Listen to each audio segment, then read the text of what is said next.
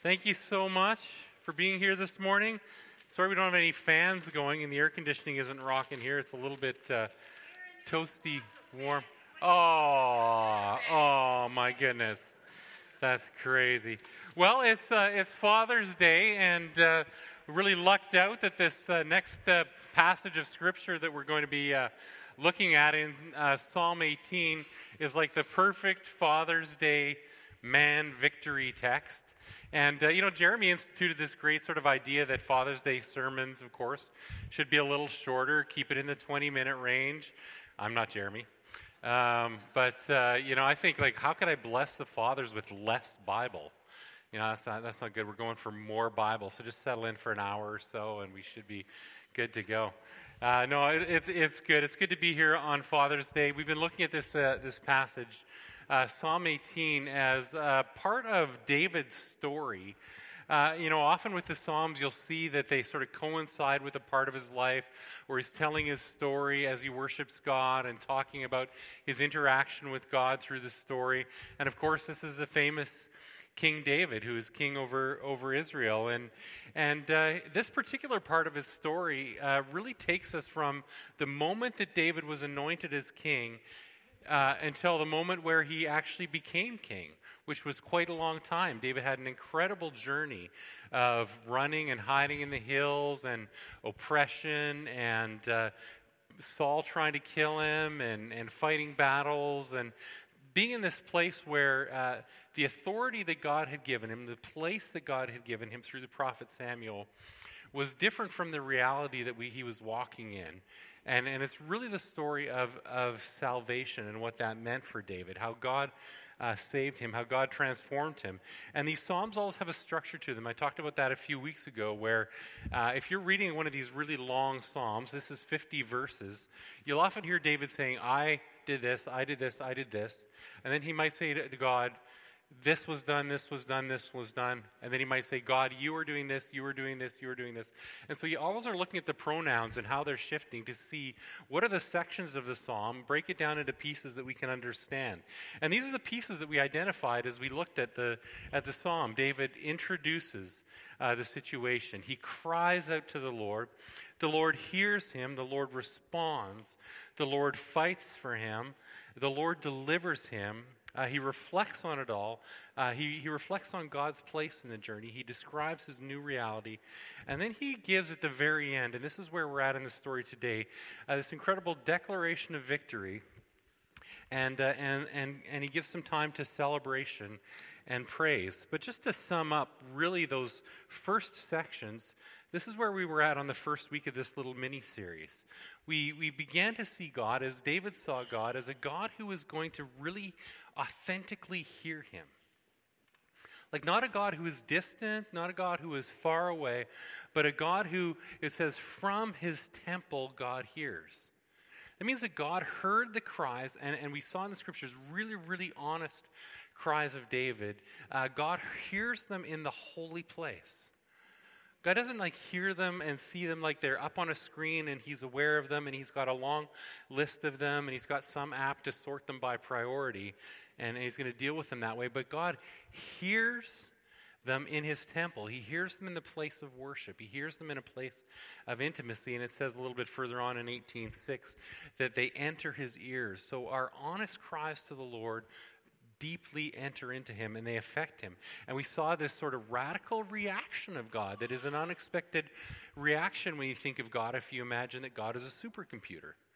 But God, his wrath rises up, his anger rises up. He responds to your suffering and he responds to your pain with passion, and then his passion moves him to act.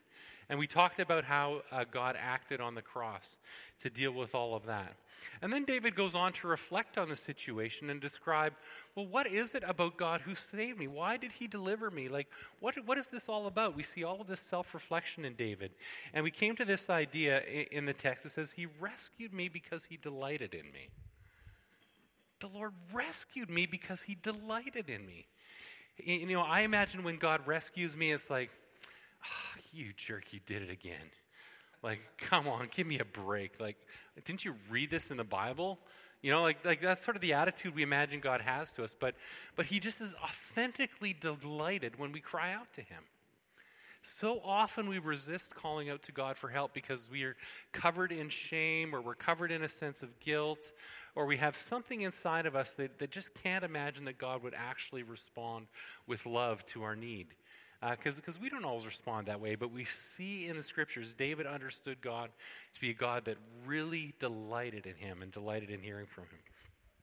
And so God saves David, and we know in the story how that happened, that ultimately King Saul, who was persecuting him, died, and David was ultimately crowned as king. But how does David then describe that situation? How does David celebrate that victory? How does he see that victory? What does victory mean for David? And that's what we're going to dig into just a little bit this morning. And I promise you I'm not going to do 27 words in Hebrew today. So let's just read this together. You make your saving help my shield. And some of these things will sound really weird to 20th century modern Canadian ears. But this is what was in the heart of David, and we'll explain that. You make your saving help my shield, and your right hand sustains me. Your help has made me great. You provide a broad path for my feet so that my ankles do not give way. I pursued my enemies and overtook them. I did not turn back until they were destroyed. I crushed them so that they could not rise. They fell beneath my feet. You armed me with strength for battle. You humbled my adversaries before me. You made my enemies turn their backs in flight, and I destroyed my foes. They cried for help, but there was no one to save them. To the Lord, but he did not answer.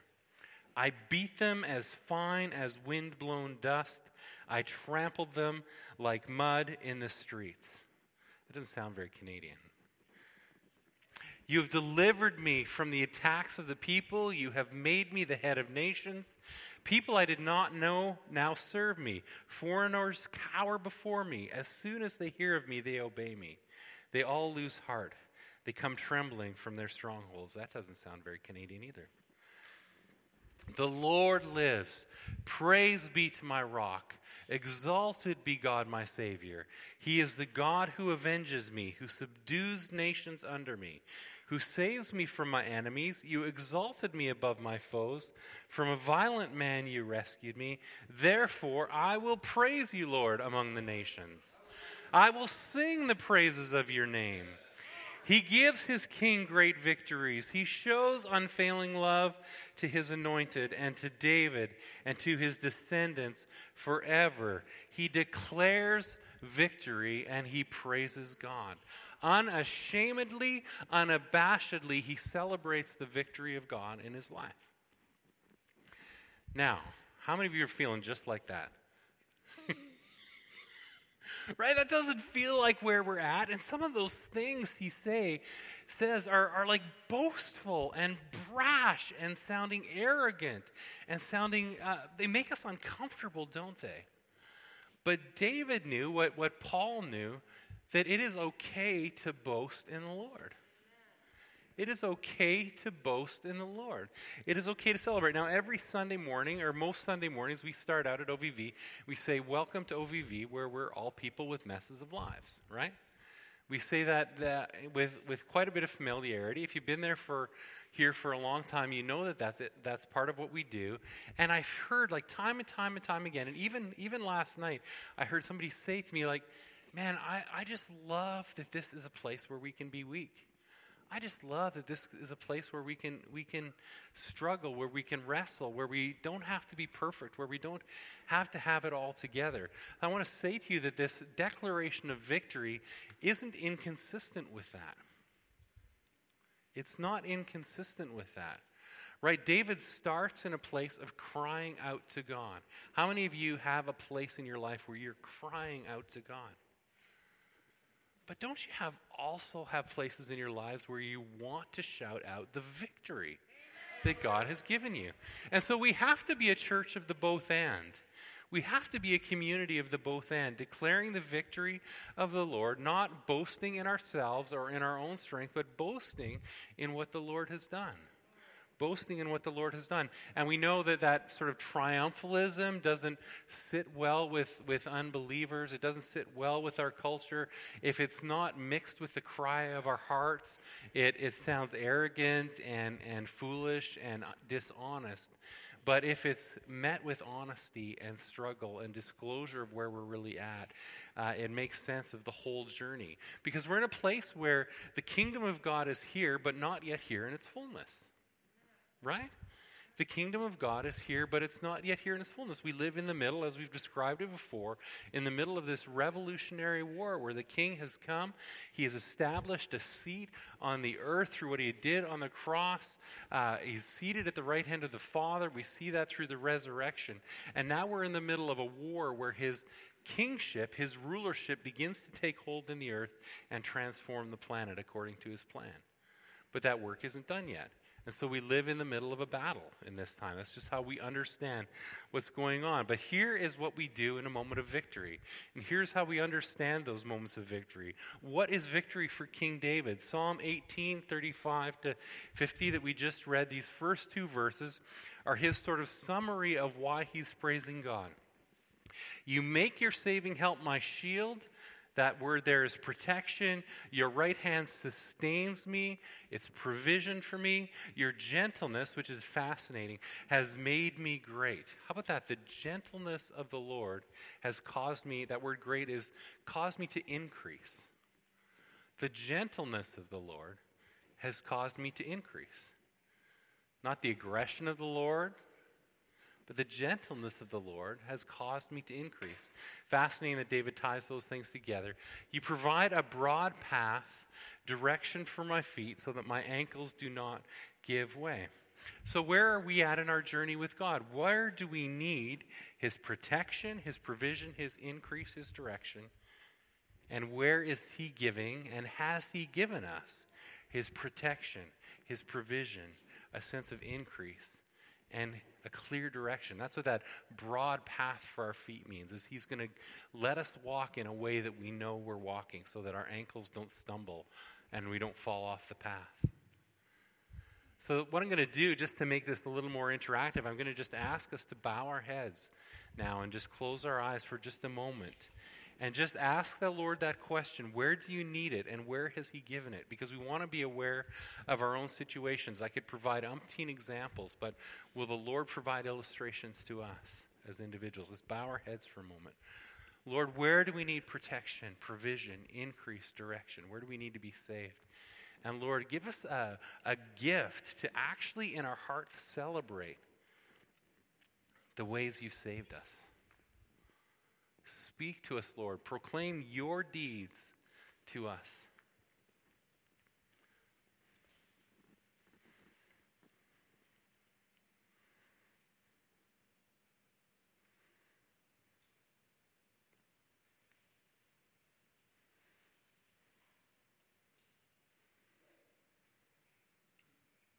Amen. Amen. Amen. So this next section, David goes on and he's talking about his victory over his enemies. And this is like, he's not pulling any punches here. Let me just read this again. I pursued my enemies and overtook them. I did not turn back until they were destroyed. I crushed them so that they could not rise. They fell beneath my feet. You armed me with strength for battle. You humbled my adversaries before me. You made my enemies turn their backs in flight, and I destroyed my foes. They cried for help, but there was no one to save them. To the Lord, but he did not answer. And I just love this. I beat them as fine wind-blown dust. I trampled them like mud in the streets. Who are your enemies? Who are your real enemies? What are the enemies that you want the Lord to put under your feet? Fear. What else? What are your enemies? Depression. Bob. Apathy is a huge enemy, right? Chris was talking about that earlier today. Let's let life happen to us, but no, grab it. What's the call that Lord is calling us to do? How to seek him, how to be led by him. What are our enemies? Porn is an enemy, right? Pornography is an enemy of men. Addiction is an enemy of men. What are the enemies that you struggle with, men? Like, what are the enemies? Like, what are your real enemies? Greed, right? They're real enemies. So now I want you to stand up with me, and we're going to read this again, and we're going to declare the victory of the Lord. Everybody, men, women, let's stand up.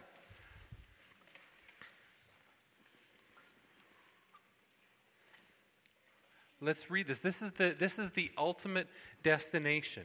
And then we're looking ahead to this time when Jesus comes, the kingdom comes, and then the kingdom comes in its fullness. This is what we're going to declare over everything. It says in 2 Corinthians, and the last enemy to be defeated is death itself. Right? When the resurrection comes. But let's read this. I pursued my enemies and overtook them.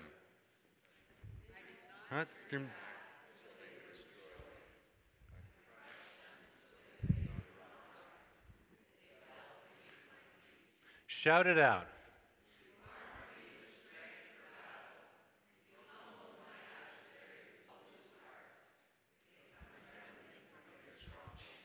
That's great. You can be seated. Is that a little hard to read? Is that hard? That's hard to read, right? But this is what David expected and foresaw and experienced in his life and understood in terms of victory. Those things that are constant sin patterns that we deal with, those things that are constant habits, constant struggles, constant enemies in our lives are things that are meant to be ultimately under our feet. And it doesn't feel like reality right now. Like there's some stomping still to do. Right? But this is the way Jesus wants us to live. This is what Jesus wants for us going forward. All starting again through the honesty of the honest cry to the Lord and his powerful hand rescuing us, right? So this last section, you've delivered me from the attacks of the people. You've made me the head of nations. The people I did not know now serve me. All of this, isn't that uncomfortable to read? But what is the main idea here? Translate David's experience now into our experience.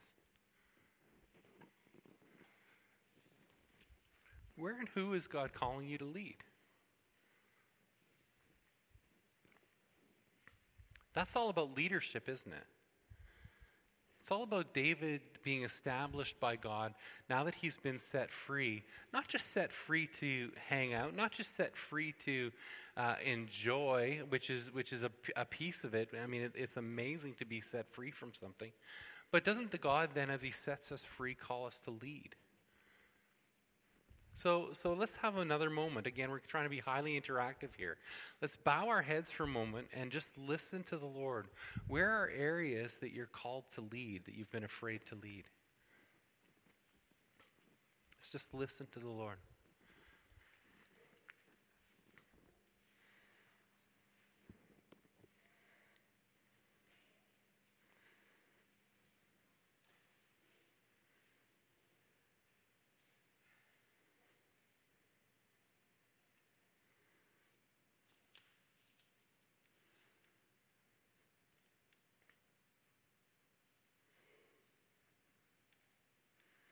Again, Lord, we don't want to be bombastic or rude or arrogant, but we know that you save us to cause us to lead in certain areas. Would you release us from false humility? Would the Spirit come in this place and give gifts of confidence to each one? That you would show us a place where we're supposed to take steps to call people forward. Would you release leaders in this place? In Jesus' name. Leaders that follow you, leaders that obey you, but leaders that with humility in their hearts and passion to obey actually lead. Be it in the church, be it in the workplace, be it in the family, in the home. Would you release leaders with courage and strength? With courage and strength. All right. So now David switches modes in the text. He switches to begin to celebrate and to begin to speak to the Lord and begins to praise God. He says this, he says, the Lord lives. And again, he's summarizing his story for the last years of his life. He's now free. He's now set up to be king of Israel. Lots of challenges ahead of him. He says, the Lord lives. Praise be to my rock. Exalted be God, my Savior. He is the God who avenges me, who subdues nations under me, who saves me from my enemies. You exalted me above my foes. From a violent man you rescued me. That's his story. The Lord rescued him from Saul. So the Lord has done all this. Therefore, I will praise you, O Lord. I will praise you among the nations. I will sing the praises of your name. He gives his king great victories. He shows unfailing love to his anointed, to David and to his descendants forever. Now, who are David's descendants? You are David's descendants. Who sits on David's throne? Jesus. Whose kids are you?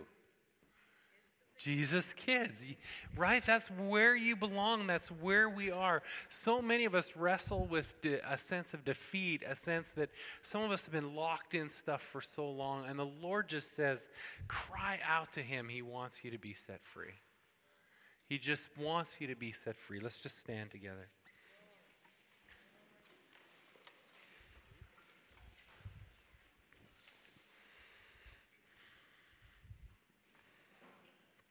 Just raise your hands and just begin to praise God. Just praise him. You're holy, God. You're awesome. You're worthy. You save us. You forgive us. You bless us.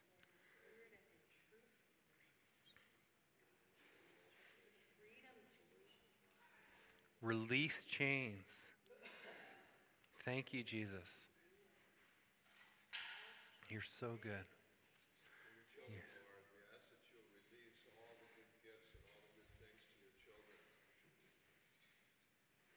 Yes, Lord.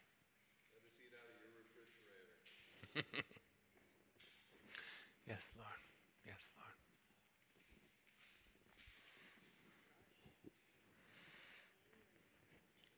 We declare that you are victory. And we commit ourselves to praise. We commit ourselves to lives of thanks. We commit ourselves to lives of praising you not only in the quiet of our closet, of our rooms, but to praising you among the nations. That we would be people who sing our testimony in our workplaces, in our schools, with honesty, without arrogance, but boldly boasting in the victory of God. Set us free to celebrate. Set us free to praise. Release a new song to this generation, Lord. Yes, Lord. Give people the boldness to sing that song.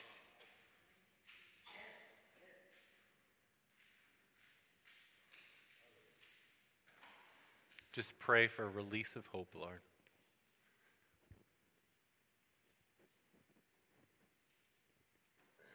We love you, Jesus.